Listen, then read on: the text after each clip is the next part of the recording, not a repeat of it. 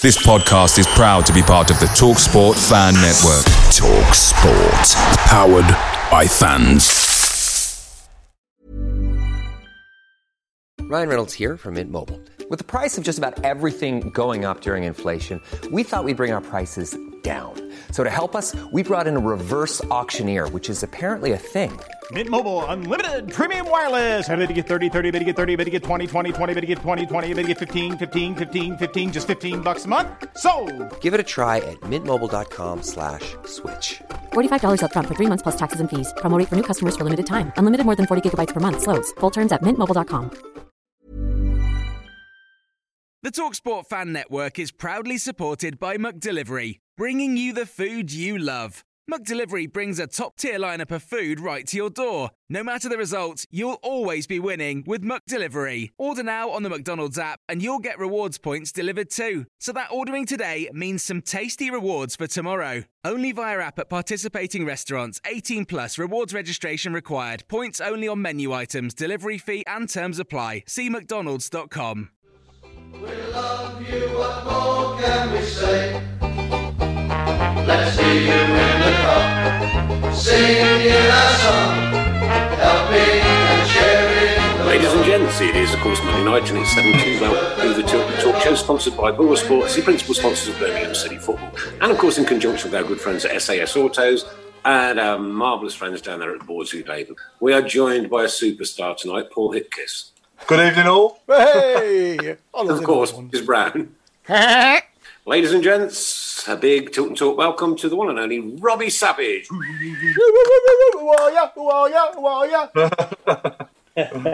Robbie, thanks ever so much for giving your time up on a Monday night. What we decided to do with the Tilton Talk shows, we tell all our guests every week, is that throughout the pandemic, to keep in touch with all our fans and supporters and to keep everybody in contact with each other, we decided that we would do an hour show every Monday where we normally congregate in Birmingham and do it live from the studio. We're doing it through Zoom, zooming it back to Chris, and Chris is doing all the magic work there and putting it. It's like he's like he works for the BBC almost. It's incredible, isn't it? I know. I think it's great, Nick. I think it's great, especially in these unprecedented times that, making people tune in and talking to people and, talking to friends, talking to colleagues, talking to family members, mental health and, anxiety is absolutely and loneliness at this time of our lives is huge. So it's a great thing you're doing. That's why, I wanted to come on, and just help, talk to people because it really, really helps. So if you're struggling, just make sure you talk to people. It's a great thing that you do. You know what? We say that most weeks as well. We always do a mental health awareness thing every week just to make sure that, people are talking to each other, communicate, whether it's on Facebook, whether it's picking up the phone, whether it's on Zoom. There are so many ways that we can message and communicate with each other now. And we're blessed to have this because what would it be like if we didn't? My goodness me. You'd just be like pulling your hair out, wouldn't you? And talking about hair, during lockdown, this is the only time mine's been longer than yours, mate. I've got mine in the famous ponytail, believe it or not. It's still there, it's still going. So I'm very fortunate. Talking about mental health.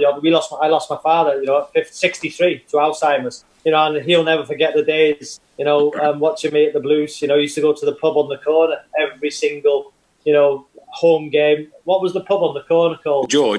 The George, yeah. And he became his, superstar in his own right in there because he was so proud to tell people he was my father. Never missed a game for 20 odd years. So, obviously I've dearly missed. But, that's why, mental health, I'm an ambassador for Alzheimer's. So it's close to my heart. Yeah, I lost my dad through dementia about 6 or so years ago. And he's got a Birmingham City sign on the wall with his name on it and date of birth and death. So, yeah, it's lovely. In my little museum to the Blues. I'm sure you're in there somewhere, Robbie. I should be because I was one of the best ever players. Okay, you know what? But there's nothing like a Birmingham City fan. They've got a great sense of humour. They've got a great togetherness. They've got a great family attitude as far as each other are concerned. And I tell you what, the people that have looked out for me and the people I've looked out for has astounded me throughout this lockdown. It's been absolutely superb, brilliant. Yeah. And if there's anybody out there that does want to talk, I'm available 24/7, 7 days a week, apart from when I'm drunk. Which is most times. Because I'll just teach you to drink more. You want to go straight in with... Do you want to get straight into the questions? The first of the questions, which is probably the most controversial one, but we're going to ask it anyway, Robbie. First of the questions was from who? Right, so shall we get the two most asked questions out of the way? Because if I had £5 for every time someone asked this question, I'd probably have a house as big as yours now, Robert. First and foremost, this is multiple people asking these questions, so there's no point mentioning anyone's name because I'll be probably take me longer to read them out. So, first question is, what did you say to Dion Dublin? Well, I played with Dion Dublin, in Manchester United reserves. He was coming back from a leg break, I think he was, and I was pushing to try and get into the reserves, and I got my opportunity and played up front with Dion Dublin, and we played at Wolves, and I scored 2 in a 3-2 win. I think Dion scored as well. So I was really close to Dion, and I remember watching the game back, the first one, the 3-0 win, the amazing night, which I'm sure we'll come on to. And Dion come on at half time, and I remember, on the halfway line, giving each other a high five and saying, "Mate, like good to see you." And then we won the game. Then in the return, it was so heated and so toxic. The atmosphere, it was to play in. It was incredible. And then I see.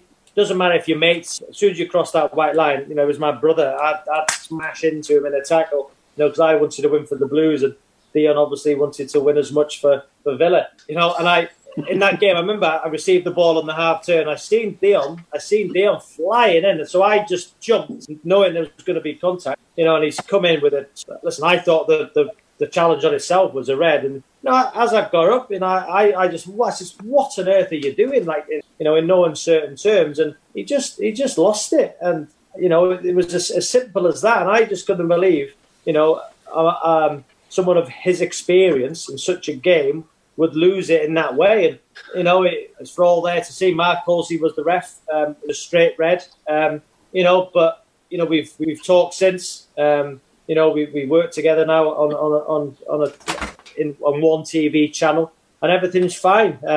He doesn't live too far away from me, but, I was just shocked and, the way DM reacted in such a huge game. Just goes to show, though, big occasions, no matter how much experience you have, can get the better of some people. On that night, in my opinion, it got the better of Dion. Yeah. Do you think it was the atmosphere that caused that? Because it was past electric. It was. Listen, those games where I know my career, what it meant to the fans. So many years back, wasn't it, the first one? And I see on TV the other night when the fans were on the pitch, and Peter Ankham and the ball going under his foot, which was to this day I still don't know if he touched it, but I was over. I don't think he did. I was over to line and saying he definitely touched it. Why would? And then I was. Of course he did. Yeah, but the scenes to be victorious in those two games, and my record for the Blues, I like winding Villa fans up, was I never lost to Villa my time in the Blues.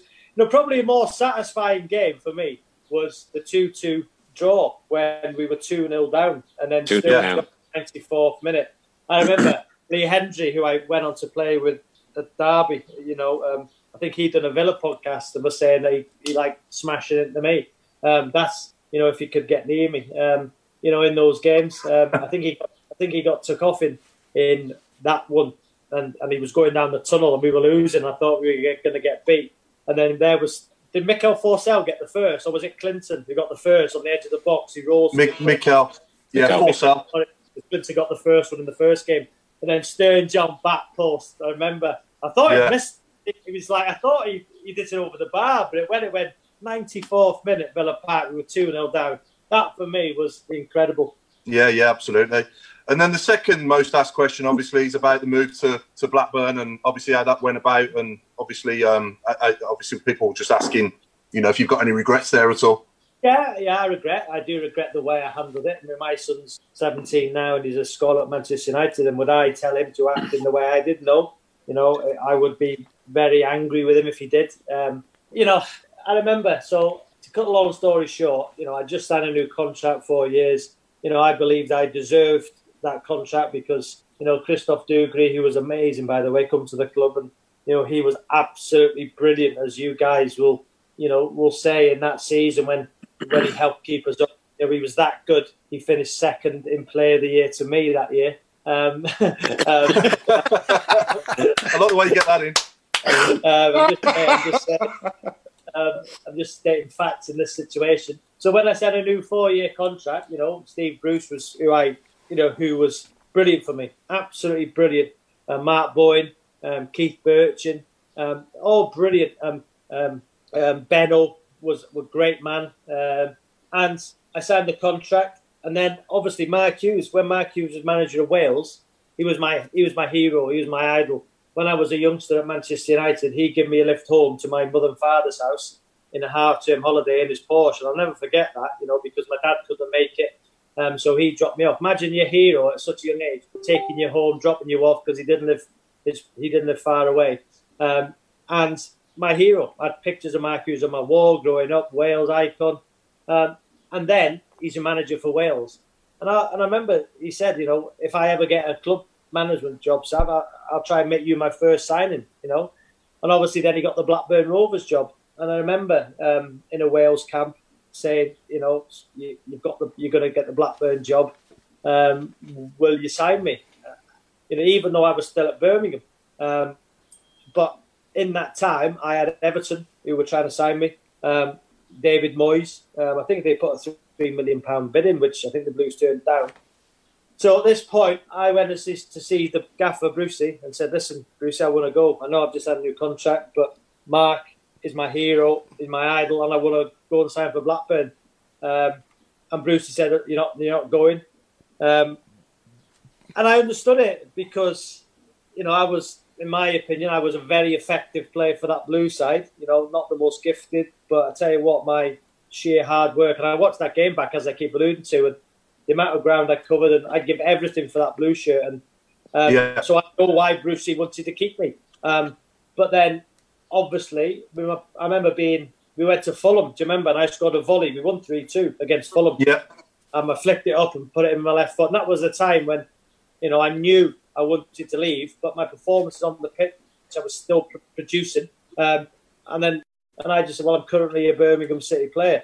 And for me, when I hear players saying that now in an interview, well, I'm still an ex-player, which I was a Birmingham player. I know it deep. And then I remember I went home and I got a piece of A4 paper out of my kitchen, and I wrote on it, "Dear Steve, please accept that as my transfer request." So the next day I went into the training ground, and Dwight Yorkie, I was very close to, I said, "Yorkie, I'm going to put a transfer request in." And Yorkie said, "Oh, Sav, you sure? You're doing great here." I said, "No, I'm going to do it." So I went upstairs in the training ground, knocked on the door, and Brucey opened the door, and I just give him this piece of A4 paper, and he knew. And I went down, and his face, and I said to Yorkie, "I don't think he's happy." Yorkie. So we went on to the training ground, and Brucey's come out, and he's gone, getting. I went, why? I've been professional. I just tell you I want to leave. I still want to play. I still give my all, but I just want to leave. So getting anyway. I went to see Benno, and I was upset because I didn't think he would react like that. I don't know what I thought, how he would react. I went home. Next day I went in again, and I was allowed to train. And I remember, I thought, okay. The ball come to me in training. This is where I was wrong. The ball come to me in training, and I just smashed it 60 yards. People might say that was normal out of play. Brucey said, "Get in." And from that minute on, he knew he'd lost me because I was disruptive wrongly. My teammates, because in the dressing room I was, I'm sure the lads who have been on here will say that, Dave Horse, I believed I was a great influence on that dressing room through my style of play and through as a character. And Brucey knew that. And from that minute on, I think he knew he lost me. And obviously, Mr. Gould and Mr. Sullivan didn't want to let me go. And then I was made to play in the reserves at Solihull. I remember. I think it was the biggest crowd Solihull that reserve team's ever had. And it was a horrible night, and I understand the fans' frustration. I'd let them down. It's a proper football club who's whose fans, will save their money to go and support the Blues every weekend, home and away. And I let them down. I know I did, but I had no other option because the way I was playing and the way, the Blues fans and the manager thought of me, I was never going to be allowed to leave because I was that influential. So I thought I've got to be disruptive to go. But I never once said I don't want to play. I think he left me out of a game. And I was in the stand watching a game. I think it was against Charlton on a Monday night. And I was ready to play. I was ready to play, and I would have given my all, like I did at Fulham when I knew I was wanting to go, but I scored a worldie. So I let everybody down. I let Brucey down. There's nothing wrong with the back of my old clubs is to go back and walk on the pitch at half time and get adulation for my time at those clubs. But I know that Leicester, I can't do that because when I signed for Birmingham, people say I kissed the Birmingham badge. When I went to the way I left Birmingham and when I scored for Blackburn, I went, running round. People said I should have celebrated. So those two. I don't agree with that. You've got to celebrate a goal. If you score a goal, you've got to celebrate it. But it was the way it was. It was not soon after, and it was really still fresh in people's minds the way I conducted myself. And I was wrong. And I had an amazing time at the Blues, but. Would I do the same again to get what I wanted? I've just said I wouldn't tell my boy to do it, but it was such an opportunity, and it was more money. Listen, it's your careers. It was more money. I think it was about £10,000 a week more, which is life-changing amount of money for anybody. And it was closer to mum and dad. I've just said that. I've explained my dad had Alzheimer's at 58. At 55, I give him a lump sum to help him retire because he wasn't well. There were signs at 55, but he wasn't diagnosed at 58. So, where I live now in Cheshire is only 55 minutes from my mum's house, where when I played for the Blues, I lived near Stratford-upon-Avon. So that was about 2.5 hours. So, people say that, I wanted to move closer to home, but when a newspaper knocked on my mother's door and measured St Andrews to my mum's house, then my mum's house to Ewood Park, Birmingham was closer. But, what people didn't understand was I lived near Stratford-upon-Avon, which is 2.5 hours from mum's house, where I live now is the same house when I signed for Blackburn, is 55 minutes away. So, it was a factor, definitely a factor. And I do regret the way I conducted myself, but do I regret being closer to mum and dad? No. Do I regret playing for my hero? No. Do I regret earning more money in that time? No.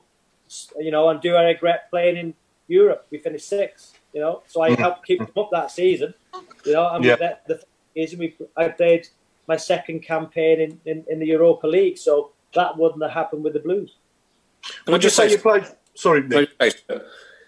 That is an absolutely brutally honest and straightforward account, and I tell you what, I think everybody commends you for that, mate. I'll be honest with you. I really do. You know what? You've said you were wrong the way you did it, blah, blah, blah. And do you know what we're going to do now? We're going to move on to another subject because I tell you what, that's cleared it up. Yeah, it's all done and dusted now, yeah, absolutely. Would you say you played your best football of your career for us, Robbie? I was effective. I was effective for Leicester. I was effective for the Blues. I was very effective for Blackburn as well because, I worked with some great managers, Brucey, Mark Hughes, Nigel Clough, started with Sir Alex, Eric Harrison, for me, an incredible youth coach. Who else have I worked for? Martin O'Neill? Yeah, Martin O'Neill, exactly. Martin O'Neill, the names, O'Neill, Clough, started with Sir Alex Ferguson. I know he didn't manage me, but he overseen it. Clough. So I played different types of football wherever I went, in terms of Leicester. I was started as a wing back, a more aggressive set midfielder. The Blues, I liked when people doubted me. And I remember, I'm sure Tom Ross, who probably asked the question, I remember the first interview I'd done with Tom, when he said to Steve, I think, why are you signing him? And I remember, saying to Tom in the first interview, you don't rate me, do you? Or something like that, those words. And I said, just watch me. and I will prove you wrong, because I believed in my, I wouldn't say ability, I would say I believed in my character and my influence on the pitch on a team. I remember a game we played against Middlesbrough on TV on a Monday night, I think, and it was 0-0. And I remember there's a famous picture of me and Danny Mills. I went to smash him, missed everything. It was 0-0, and he grabbed me by the throat. But the game was nothing in it. It was just dull. There was no atmosphere, and that was about the 20-something minutes. And I remember something needs to happen here. So in my head, I thought, right, I'm just going to go and smash everything. I don't care if I get a yellow card. If I get a red, I'm just going to smash everything. Missed everything. And, Danny grabbed me by the scruff of the neck. That moment, the crowd lifted. We got a quick free kick. About 5 minutes later, I put it down. We scored. Then I whipped one in the top corner. My influence, my effect on the Blues in that period, I believe, was instrumental. And, I always laugh and joke. And, Mr. Gould and Mr. Sullivan were great with me. And I always said to Mr. Sullivan in the Player of the Year dues, when I won most of them, I must be your favourite. I must be your favourite ever Blues player. I think I was close behind. I think Trevor Francis, and I think it was me. So, it was a great time for me, a great time, and I do regret it. Because we're over that now. It was a wonderful time. I do. I'm honest. Yeah, we're over it. I could really say I'm not bothered, but it does really, now say to my boys, let's go and watch Birmingham in a big game, and go on the pitch at half time, and not because I want people to applaud me, but just to say sorry and say, listen, I made a mistake. Everybody made a mistake. You've done it. You've done it. That time, I give every game. I give absolutely everything. There was one game, I think it was. Have I said it? Was it for Leicester, Birmingham, Newcastle away? I think it was Leicester when was it Leicester? I can't remember when I wasn't at full tilt. But every other game, I give everything I got. Yeah, absolutely. Now, you mentioned Paul Devlin earlier. Paul Devlin's asked me to ask you. Well, Paul Devlin's basically said, ask Sab about when I used to get him in the death choke when we used to room together on away trips. He'd always want to wrestle most of the time, and most of the time he'd be naked. It always ended in choking him out. But Dave, my roommate, great. Listen, one of the reasons that squad was so good. When household names, like in that first game against Villa, they were household names. We went, you look at Sheffield United now in the Premier League. They're very similar to us. Work their way through divisions, not household names, but become stars because of what their attitude, their application, their character, their desire. And our Birmingham team was like that. Dev, the Horse, Benno in goal, Damien Johnson, Percy and Brian Hughes, and then we signed Clinton. But Dev was my roomie, and great character, underrated, great on the right hand side. But yeah, we used to wrestle every Friday night. But because Dev was stronger than me, not now, but because he was stronger than me, he used to let the rule was that after dinner, he would let me have the first 10 seconds to get him in a hole, but he'd always get out of it. But honestly, some Friday nights before a game, we'd be wrestling for about an hour. We would be dripping in sweat, curtains hanging over the wall, beds everywhere, cuts and bruises. From Friday nights, me and Dev wrestling, but true story. Brilliant. So a few of our viewers now are asking a few questions. So Stephen Gill's asking, what was your favourite goal for Blues, and who was the easiest to wind up in the squad that you obviously from your time? Oh, they were all easy to wind up. I remember, Nickel Vasson. We had a coming together in the training ground in the dressing room because I used to listen. Any weakness in somebody in the first team, I was always there for the youth team and encourage them and help them. I'm involved in grassroots now. I've got a part of an academy, and I'm always encouraging the youngsters and whenever they train with the first team. But the first team members, I would always wind up. Any little sign of a weakness, I would be on it. And Nickel, I think we played away from home, and he was struggling to get the ball over the halfway line with his kicking. He's a good goalkeeper, fantastic goalkeeper. But I was like, any chance you can throw? So as I've stood up, my head, unfortunately, went into his chin, and I think I cut his lip. And Brucey called us into the office, and he, I was even going up to see Brucey because he'd heard we had a coming together. But I was saying, listen, he's not going to let me go. I'm his best player. You might. I'm just going to say it's me or you. Me or you. He's going to leave. Won't be me. Even going up the stairs, winding him up. And so I was always winding him up. And, Clinton, everybody, Dev, but the Horse. I remember Horse when I played against Fulham in the Cup for Leicester on penalties. We beat them to go to the final. I think it was the quarter final. We beat them in at Filbert Street. We were 2-0 down. We equalised. Went to extra time, 2-2. Went to penalties. I remember I took one before Horse, and as I'm walking back to the centre circle, Horse was walking towards me, and as he's walked past me, because I knew he used to be a builder, didn't he? I said to him, when you miss this, Horse, you can come and build me a patio. And he was raging. And when I signed for the Blues, the first day I bumped into was the Horse, and he reminded me because he was a strong boy. But what a character. Fantastic.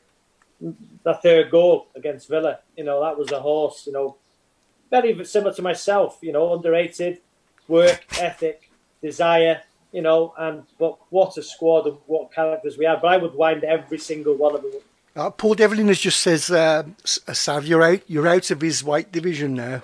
Yeah, I've not seen Dev in a while, but I'm in the gym every day, so I suggest we do a celebrity Tilton show wrestling match, me and Dev, but it wouldn't last long. I'd just throw it in the ring. Do it for charity. We'll do it for charity. We'll do it for charity. He's a great lad. Yeah, he's a good lad. All the guys I played with, all the guys, that squad was, as I said, it reminds me of Sheffield United, because Dev was at Sheffield United, wasn't he? It just reminds me of no superstars, and that game against Villa, was that in full glory where, was it Olive Melberg that said, I don't even know who they are or something? There's some quote, and I said it in the interview after when I won Man of the Match. Go on, say it again, Nick. Didn't somebody pin that up in their dressing room? Yeah, Brucey pinned it up. And it was just silly, especially it was ahead of that game where, Olive Melberg was a wonderful player, as most of the Villa players were. But on the occasion, Brucey got us that fired up, but with inner aggression where, on those nights, to this day, they're amazing memories. Yeah. Was that probably the best atmosphere you've ever played in, do you think? Yeah, Millennium Stadium, Wales against Italy, that was amazing when we beat them 2-1, 75,000. But in terms of sheer, I played in Nottingham Forest Derby as well, which is good, Blackburn, Burnley, which is good. But Birmingham Villa, considering it was such a long time since they played each other, and a night match as well, 2 night matches, wow. Just under the floodlights. Villa Park's an unbelievable ground, one of my favourite grounds, because I never lost there. But yeah, two great occasions. One of your favourite grounds because you never lost there? Is that what you just said? I don't think I lost there, did I? I think I might have lost. I think my record against Villa in my career was, I think I played 14 and lost 1, and that was in that Derby side, 6-0. We lost at Pride Park the season we went down with 11 points. Yeah, brilliant record that is. Stephen Cowell's asking, who did you enjoy playing alongside the most at Blues in midfield? See, people will say Alou Cisse, but I remember, me and we were quite competitive. Alou was brilliant for us, brilliant for the Blues. His once again I would say there were no superstars in the team until Christoph come in terms of sheer ability. We were all muchness. Nobody had that X factor that could turn a game single-handedly. Stan Lazaridis could on his day, on that left-hand side with his drive and his pace. But really, in our very, very structured, workmanlike, but we had no X factor until Christoph come.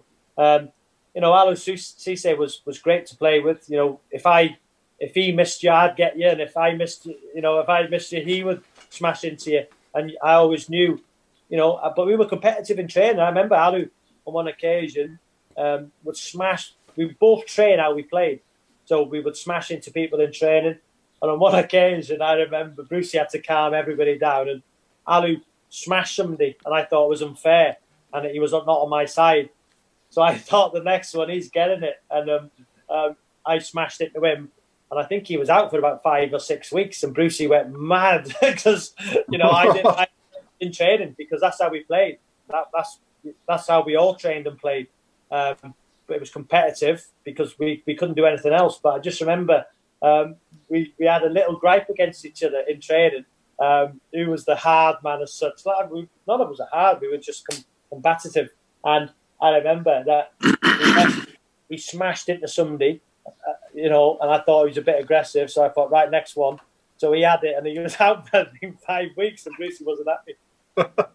You talk about being the hard man and all this, that, and the other, but like you were quite different, really, when it came to going out with the boys and one thing or another after a game, before a game, or whenever. Yeah, I wasn't really, I wasn't, all my clubs, I wasn't a drinker, not at all, because I was of it's a short career. I worked ever so hard. When you're told you're not good enough at 19, by Manchester United.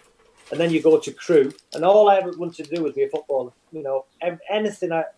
Everything was my life was football. So I wanted to make sure that I give myself every opportunity to be that. And when you get told by Sir Alex at 19, you're not good enough, and then you go to Crewe, and then you're playing in the B team for a year, and then you work your way back. So I just wanted to make sure that, throughout my career, whether it was 2, 3, 4, 5, 20 years, which it turned out to be, that I would make the best of it, because there'd be plenty of time for having a glass of red wine or anything after. So I was never a drinker.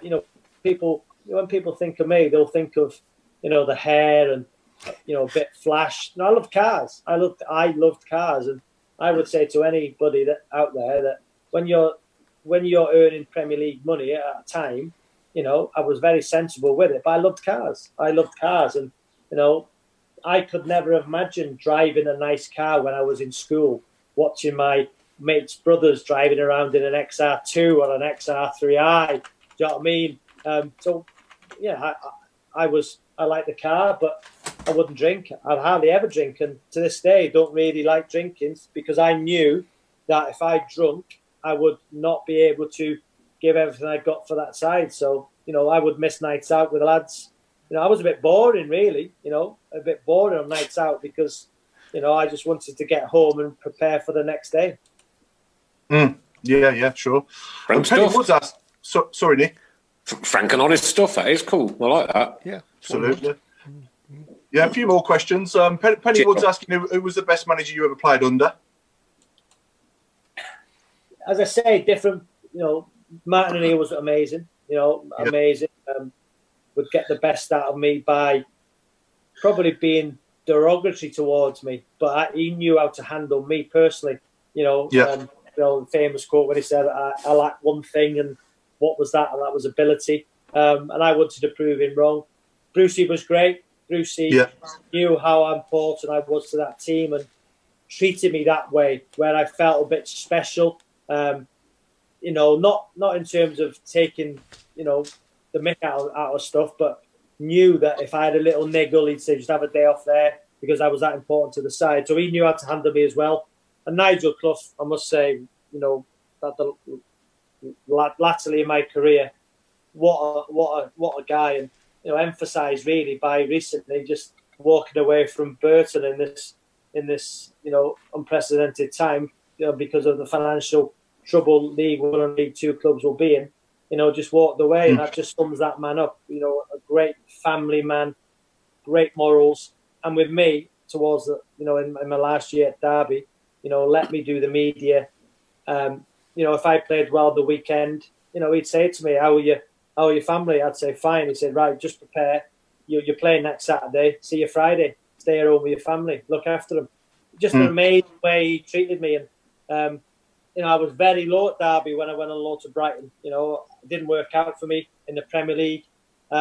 Probably, Paul Jewell, who I respect massively, bought me, put faith in me, trusted me to keep them up, and I couldn't do it. After recovering from a leg break, wasn't the same player.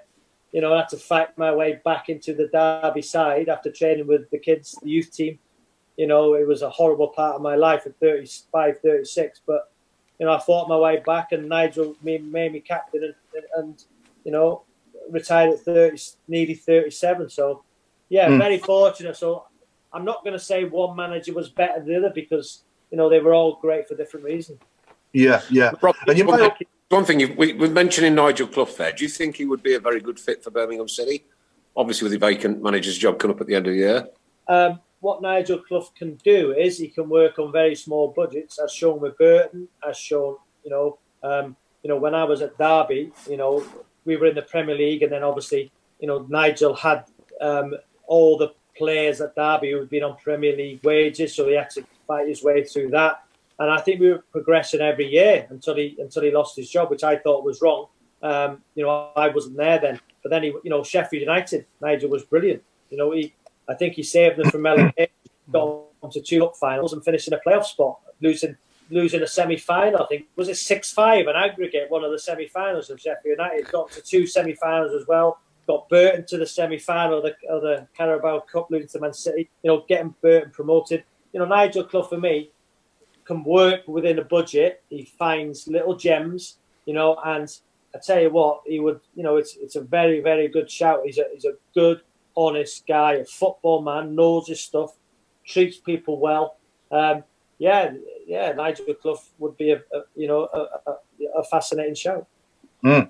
Craig Courtney's asking, is it correct that Robbie had agreed to sign for Blues with Brucey before the playoff final? So before we played Norwich in Cardiff, So see, Leicester fans will always say that, you know, why did I leave when Leicester got relegated? But I think it was at the time, it was Mickey Adams and Dave Bassett who were the managers, and you know, I got a phone call saying, "Listen, we've got to cut the wage bill. You know, it's difficult times. You know, would you be prepared, because you've done exceptionally well? Would you be prepared to leave?" So I had no thought about leaving, and I was playing for Wales, and I remember Mark Boyd, who I played for with Wales, was assistant manager, and I think they were having their pre-match meal, and I said to Bo and to Brucey, "If you win today, you know, sign me." And then obviously they won on penalties, didn't they? And Darren Carter for the goal, and we all was laughing and joking, says, "Yeah, it'll happen," and then obviously it happened. So yeah, it was a bit of tongue in cheek, but you know, that's what upsets me. Leicester. Listen, I shouldn't have kissed the Birmingham badge when I went to Leicester, but I just thought that when I run out, I got booed off some Leicester fans, and I shouldn't have reacted. But again, I wear my heart on my sleeve.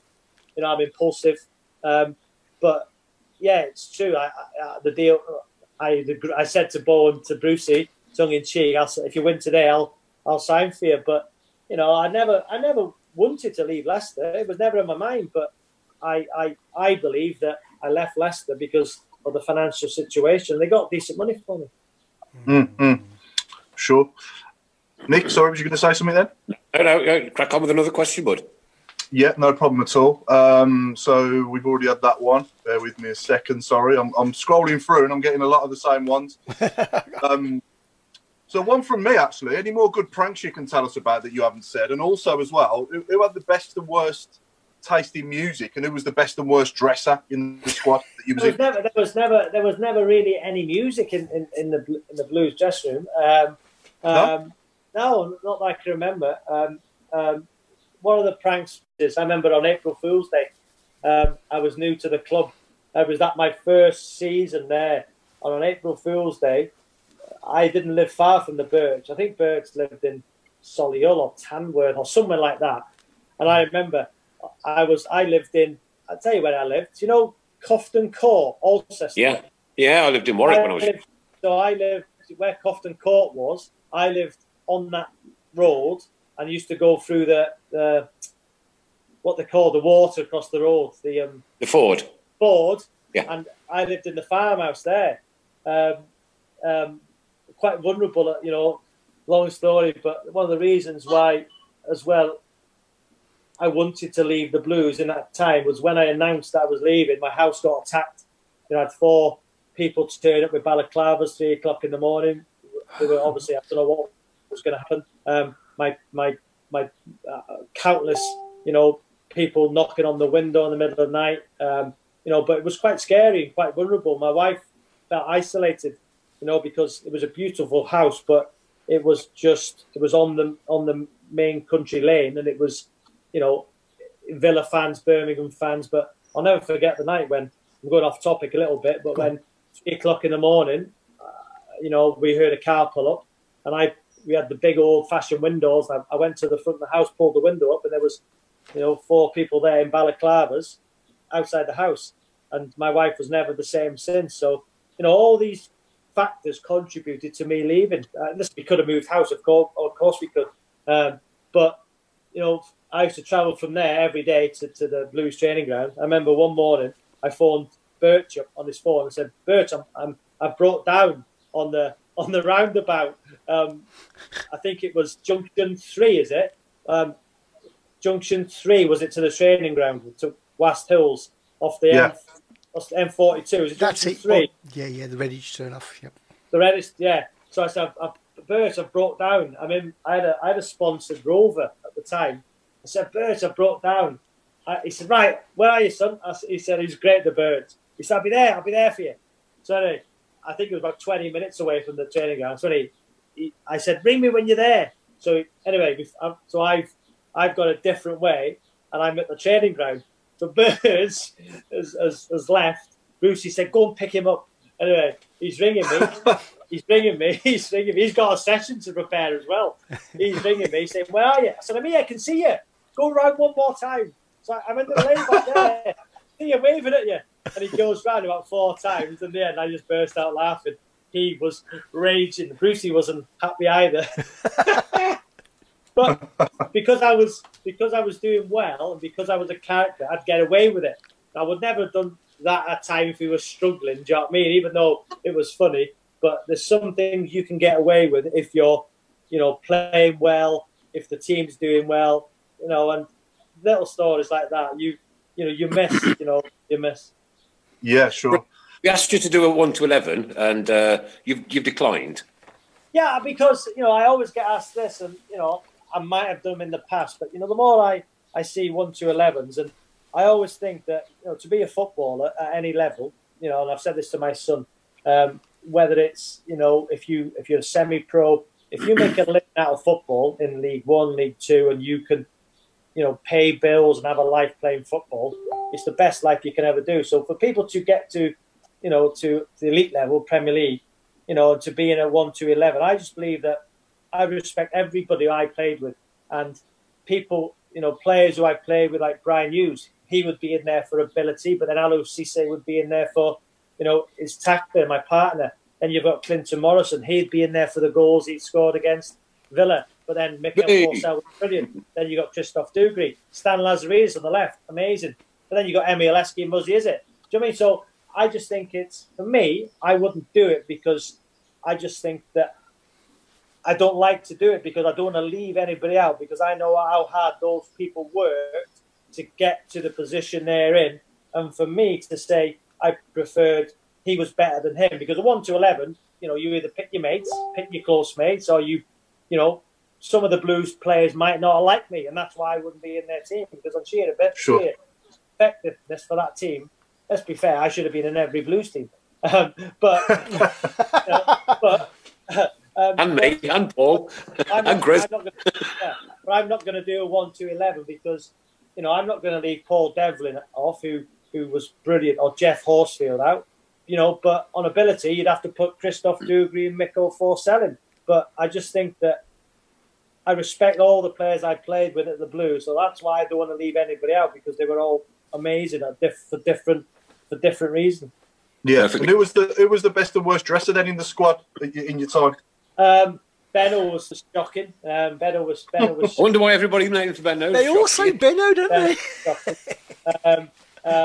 Who else? Stan Lazaridis, shocking. Kenny Cunningham, shocking.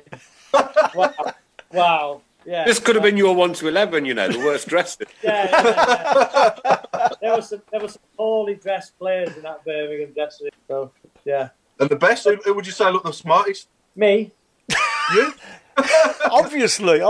Did you expect anything different? I remember going back in the day. I've still got a suit upstairs. It was a crazy time.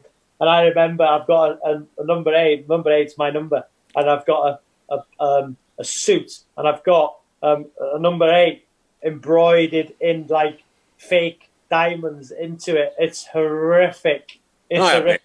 And do you do? So I've had it made especially for the Blues. Do you ever do auctions or only giveaways? Oh my God, yeah, we're doing a huge thing for all the PTSD. time. But what I'll do is if I find it, if you got a minute, if I run upstairs and try and find it, I'll give it away. Yeah. Of course we're talking. Go on. Give me a minute. Okay. Boys, ladies and gents, what an interview this has been. This has been an absolutely eye-opener. Wow. Been a pleasure. Been a pleasure to be a part of so far. Brilliant. Mate, I tell you what, this has been superb. What do you reckon, Chris? Yeah, the shoutbox going crazy. I think there was something like 200 comments within the first 15, 20 minutes. It's a shame. Really? Do you want to ask him, Chris? Do you want to, I can't look at both, so do you want to ask him any live questions as well? Yeah, sure. Yeah, I'll wait till he comes back and we'll go through it. But, no. You know, what an absolutely wonderful explanation to the time that he was at Birmingham, and to the time that up to when he left, and he's put his hands up and said, "Look, I did it wrong, got it wrong." Yeah. I think that's what's coming over on the shoutbox. Really, is his honesty. His honesty, really. Yeah, absolutely. It's buried the hatchet that has now, hasn't it? We all understand. We all kind of like, although obviously at the time, it wasn't great the way he left, but we can kind of like accept it more now. I would say, because we know. I think basically what he's saying is that I was a prat. And admitted it. He's also not been afraid to answer any questions. I can't find it. If I dig it out, if I find it, I'll dig it out. You can have it, and you can auction it off or whatever you want to do with it. If I can find it, I can't find it. Yeah, go on. I'd love it for my museum. Yeah. You're not out of breath there, are you, Robert? I'm out of breath. Yeah. Yeah. No, we're recently raising funds for PTSD, Robbie. We also do stuff for Brum's Homeless and various other local charities as well. So, but if I find anything, I'll get your address and send you something. Yeah, sure, that's fantastic. And of course, we do Accessi Blues as well. Our good friends at Accessi Blues. There's my COVID-19 Birmingham City Accessi Blues mask. Yeah, they're our disabled friends. They're good lads. Fantastic. That's the Blues disabled community. Lovely people. And I know so many of them watch and listen on a Monday night, and this is why it's been so important to keep this up and keep this going.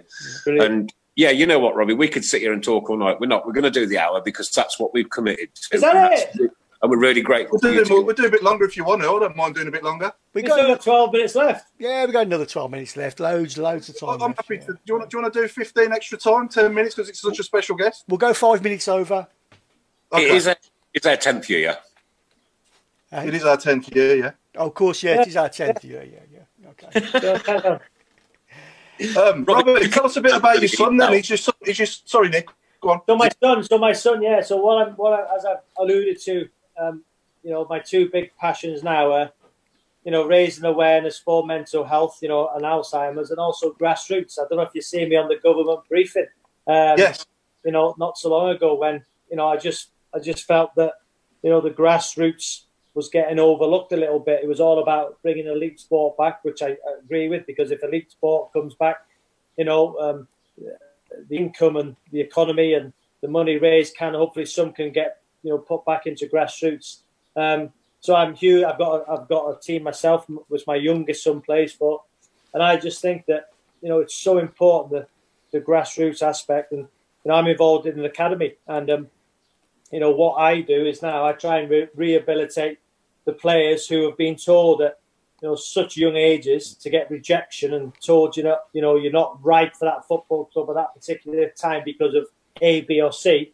It's very difficult. I was told at 19, and it's heartbreaking. But to get told at now 10, 11, 12 that sorry, it's not quite for you.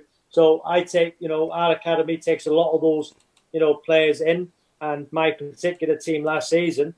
7 of the players who come into the side are now back in academies because, I try and, give them the confidence back, believe in themselves, work on their strengths and their negatives. Who've got, desire to be a footballer. If you're told no at such a young age, it's not the end.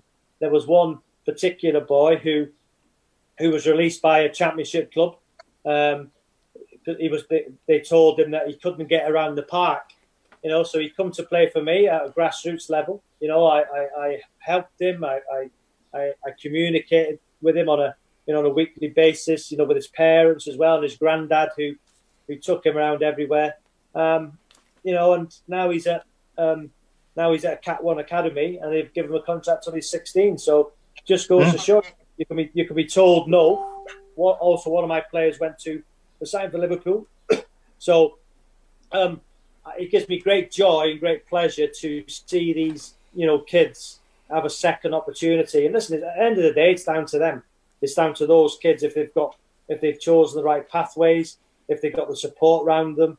But you imagine, like, my son's 17.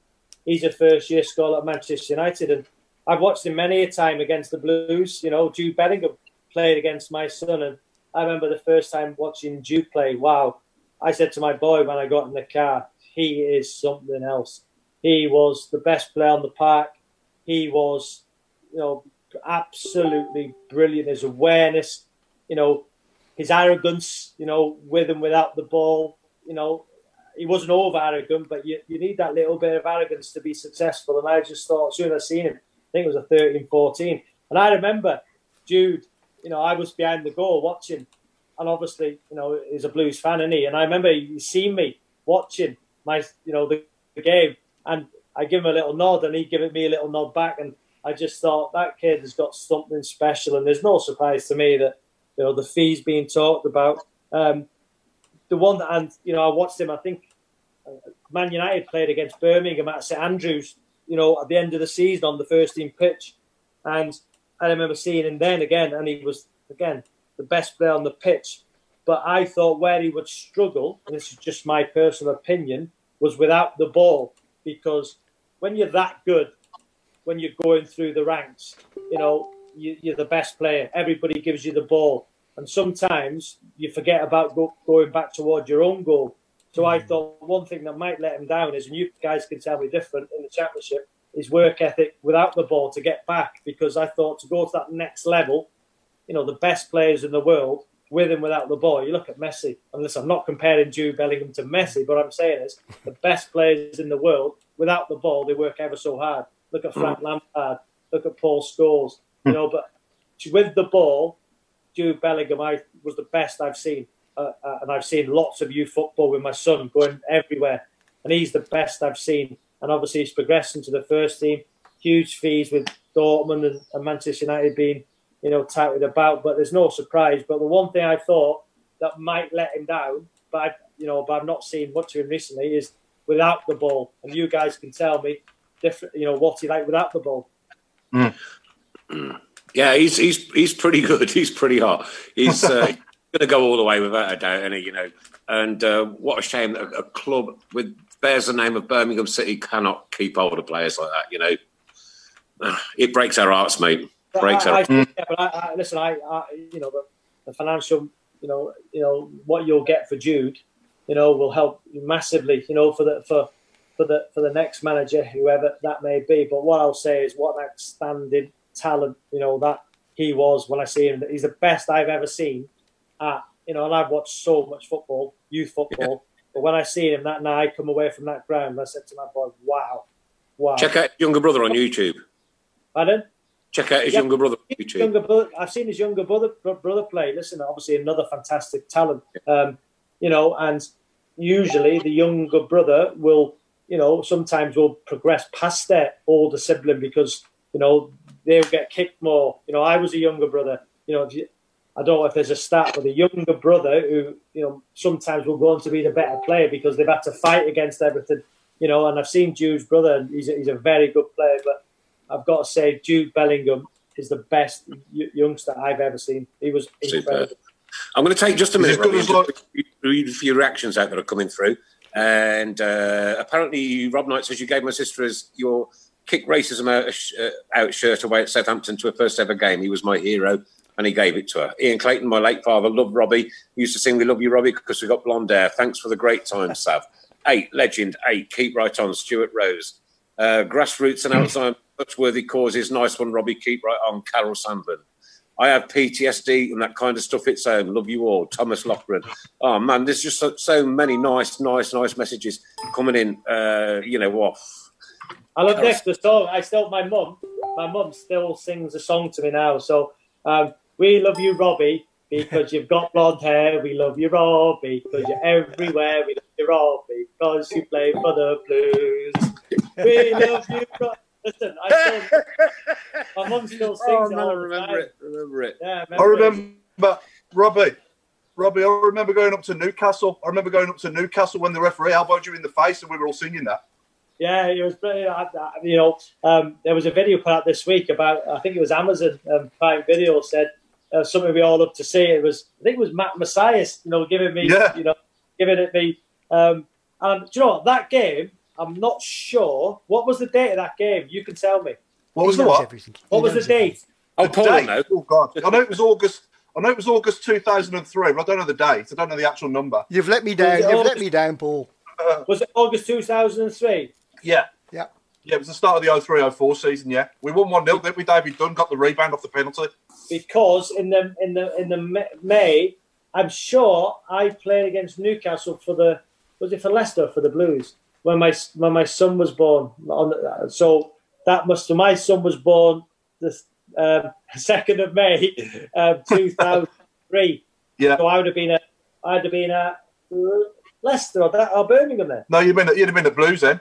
Blues, yes. I'm sure I played against Newcastle when I was in hospital with my wife. She gave birth to our son Charlie 17 years ago. Wow, 17 years ago. And I went up to, my dad drove me up to Newcastle to play for the Blues. I think it was Newcastle. I might be wrong, but I was thinking it might have been that game. But obviously it wasn't.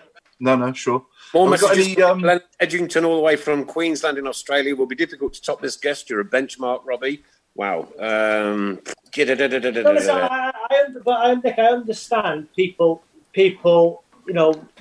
some Blues fans will think I was a disgrace. I let them down. I did. And I remember coming away from that Solihull game, the reserve game, and I was in the car. And do you know what? At the time, I was just thinking, I don't really care. I just want to leave. I want to leave.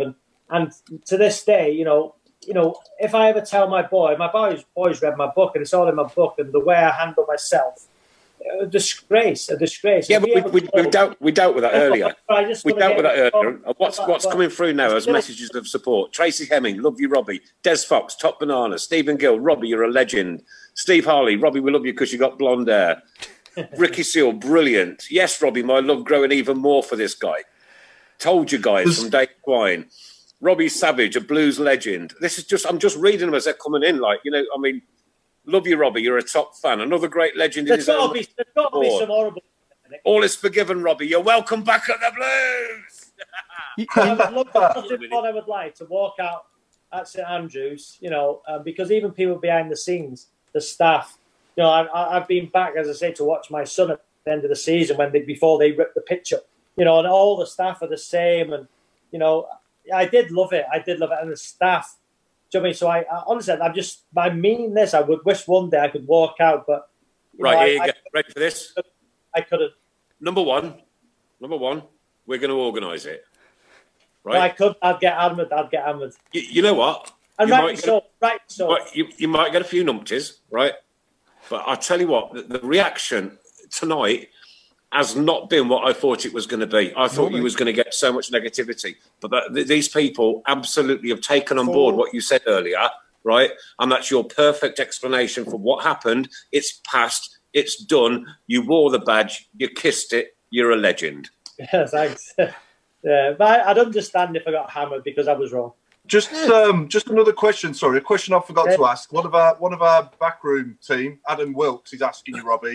Who was your best mate at the Blues to do social stuff with? And did he confide in that person privately when he wanted to join Mark Hughes at Blackburn? And what was their reaction? My mate was Mark Bowen, the assistant manager. But obviously, I couldn't put him in a difficult situation. Do you know what I mean? Because he was Mark Hughes' very good mate as well. Do you know what I mean? So you imagine that I've got my mate, Mark Bowen, who was big mates with Sparky, but is the Blues assistant manager. So I would never put him in that situation. I would have confided in him, but I couldn't put him in that difficult situation. the horse, and but I kept myself to myself, so I was never really one for going out social, as I've alluded to. Dwight York was the one I was quite close to, because I thought I'd try and use his experiences, and he was a shoulder who I leaned on.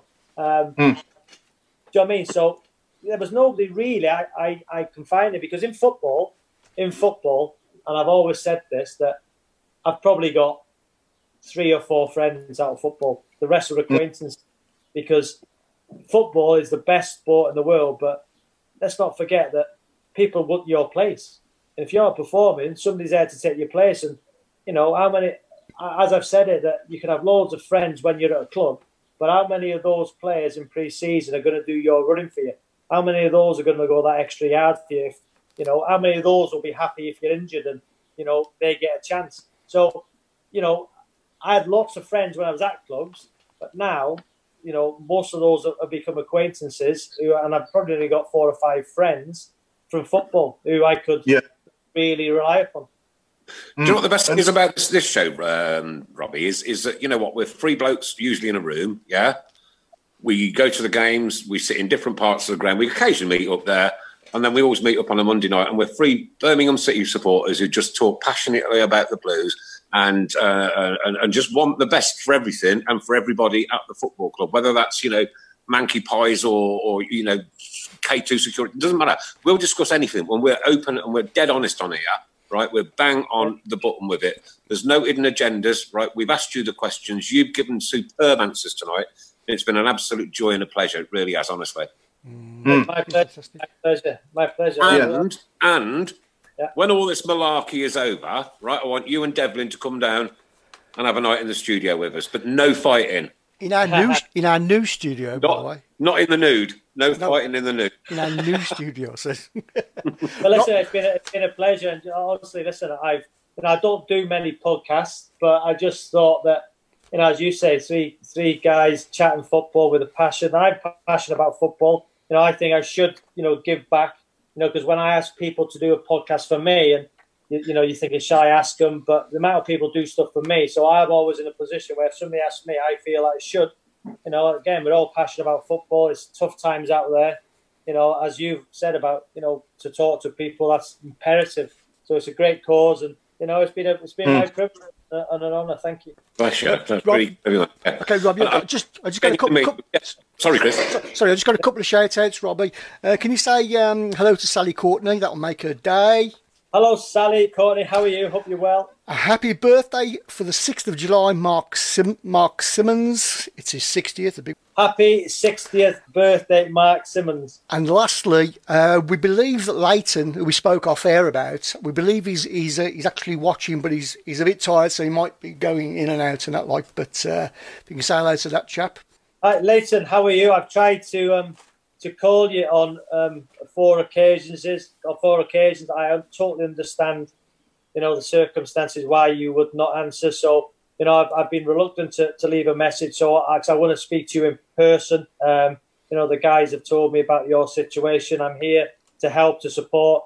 You have my number. Obviously, don't give it out, but you have my number. And if you ever need to feel to ring me at any time, day or night, for a chat, please ring. Wow. That's just blown me away, man. Goosebumps. And that video is amazing, isn't it, as well? I'll show you this arm, really goosebumps. The video of Leighton coming out of intensive care was fantastic, wasn't it? Great to see that. Oh, great. Superb, yeah.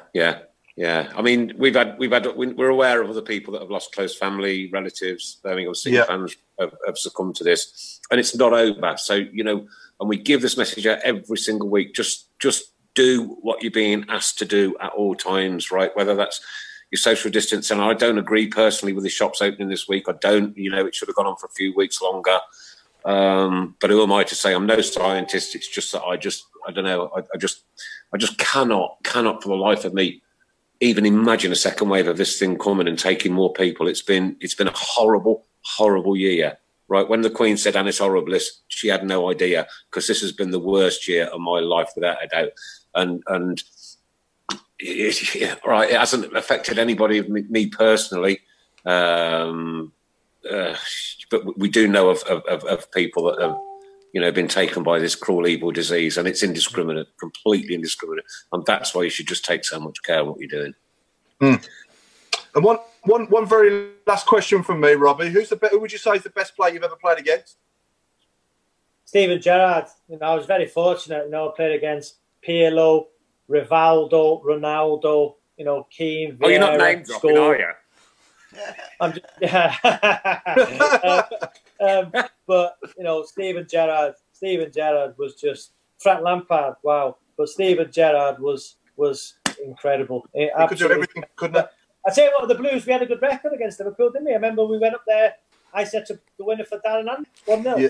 I think Upson nodded it back, but you put the free kick in. That's it, the free kick. That's it. Yeah. So you remember this? And we also Upson nodded it back across the goal.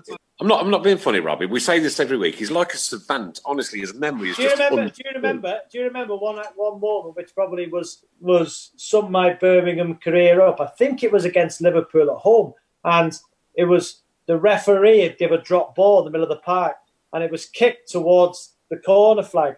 Do you remember? And I sprinted the whole length of the pitch and slid tackle and put out for a throw-in right there in the last few minutes, and we kept them in the corner and won the game. Do you remember that game? No. But was that the one when you fell over? Is that when you fell over running out of the stop? I was talking to Danny Murphy and I tripped over the carpet, didn't I? But listen, I'm like you guys. I love talking football. Like I say, and I love football is what I've always done. And when people stop you and say, "I bet you ain't talking football," I love it. I love reminiscing. I love sitting with the older generation, reminiscing the stories when they went to games. I could sit here all day and talk to football fans because I'm a football person. I love football. I'm very fortunate now. I can do it every Sunday on 606 and on the TV. It's my opinion. Some people disagree with it, but I'll never stop talking, and I love it. I'll watch every game. I'll volunteer at grassroots, which I love. Do you know what I mean? There's no better sight than I'm competitive at that, by the way, as well. But to see my team progress and seeing the kids now getting opportunities again. You're right about the social distancing and people adhering to the rules. We've had to put training sessions on now for our group. No more than 6 in one group. That includes the coach. With social distancing, safeguarding. And the new normal is going to be different for a while, but I'd say please adhere, because what we do not want, is a second wave. Yeah, it would be very destructive, not just for the economy, obviously for sport and for human life as well. So just be safe, people. Listen, wow, I don't know where that's gone to. That's just been off the scale. Am I allowed one more question? Very quickly. Yeah. Best player you've ever played with? Best player I ever played with. Listen, I was very fortunate, growing up in the class of 92, but, they weren't the players they were, in the class of 92 that they went on to be. Paul Scholes, one of the best midfielders ever, David Beckham, Gary Neville, one of the best right backs. The person I would say, Ryan Giggs for Wales, incredible. But the person I would say was Tugai at Blackburn. Absolute incredible player. Wow. And what a guy as well, that when I signed he was number 8. And when I signed for Blackburn in that move, the day I was at the training ground, he said, he shouted me over, you want to take my place? I said, no, I want to play with you. And he said, you want my number? I went, no, you can have my number. And he went, Sparky to the gaffer. He went, Robbie, number 8. And I went, wow. And he went, yeah, really? And so he gave me number 8, and he changed his number for me. What a guy. I went to Turkey recently to Rio Ferdinand's wedding. Just name dropping again, Nick, before you put in. And me and my wife stopped in Istanbul for the night, and Tugai organised, for us to go to a restaurant, and he turned up,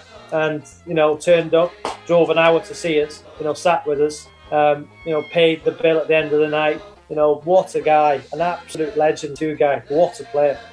Great player. I remember him getting a couple of worldies against us as well at St Andrews. Great. All right, there, Paul. I'll leave it at that. Well, I'll tell you what, Sav, you know what? When you play across, you ran your heart out. You did. You gave everything. We all know that. We all know you left under a bit of a cloud. You've put that right tonight. You explained yourself perfectly and honestly and openly and frankly. And I think that everybody that listens to this show is going to love you, because you've been an brilliant start tonight, mate. Brilliant. And amazing. I'm not too big to say, listen, I'm sorry. Yeah, nice one. No, we appreciate that. As football fans, right? And you know, if you're a football fan yourself, what team do you support? I'm a Wrexham fan.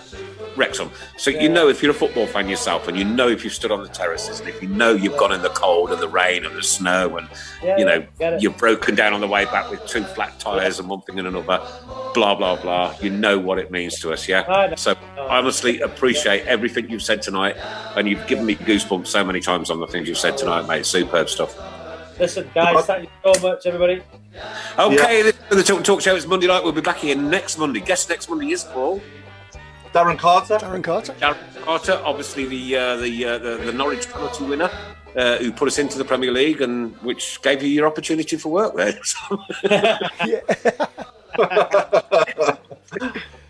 Kept you employed for a couple of weeks. Ladies and gentlemen, from Paul Hipkiss. Good night, all. It's been a pleasure. From Mrs. Brown. From myself, good night and keep right on. And from Robbie Savage, the legend that is. Good night, and I'm sorry. Bless you, mate. Take care. In the road, it's worth the pointed road. When we sing together, we're there at the end of the road. Away days are great, but there's nothing quite like playing at home. The same goes for McDonald's. Maximise your home ground advantage with McDelivery. Order now on the McDonald's app. At participating restaurants, 18 plus, serving times, delivery fee and terms apply. See mcdonalds.com. This podcast is proud to be part of the TalkSport Fan Network. TalkSport. Powered by fans.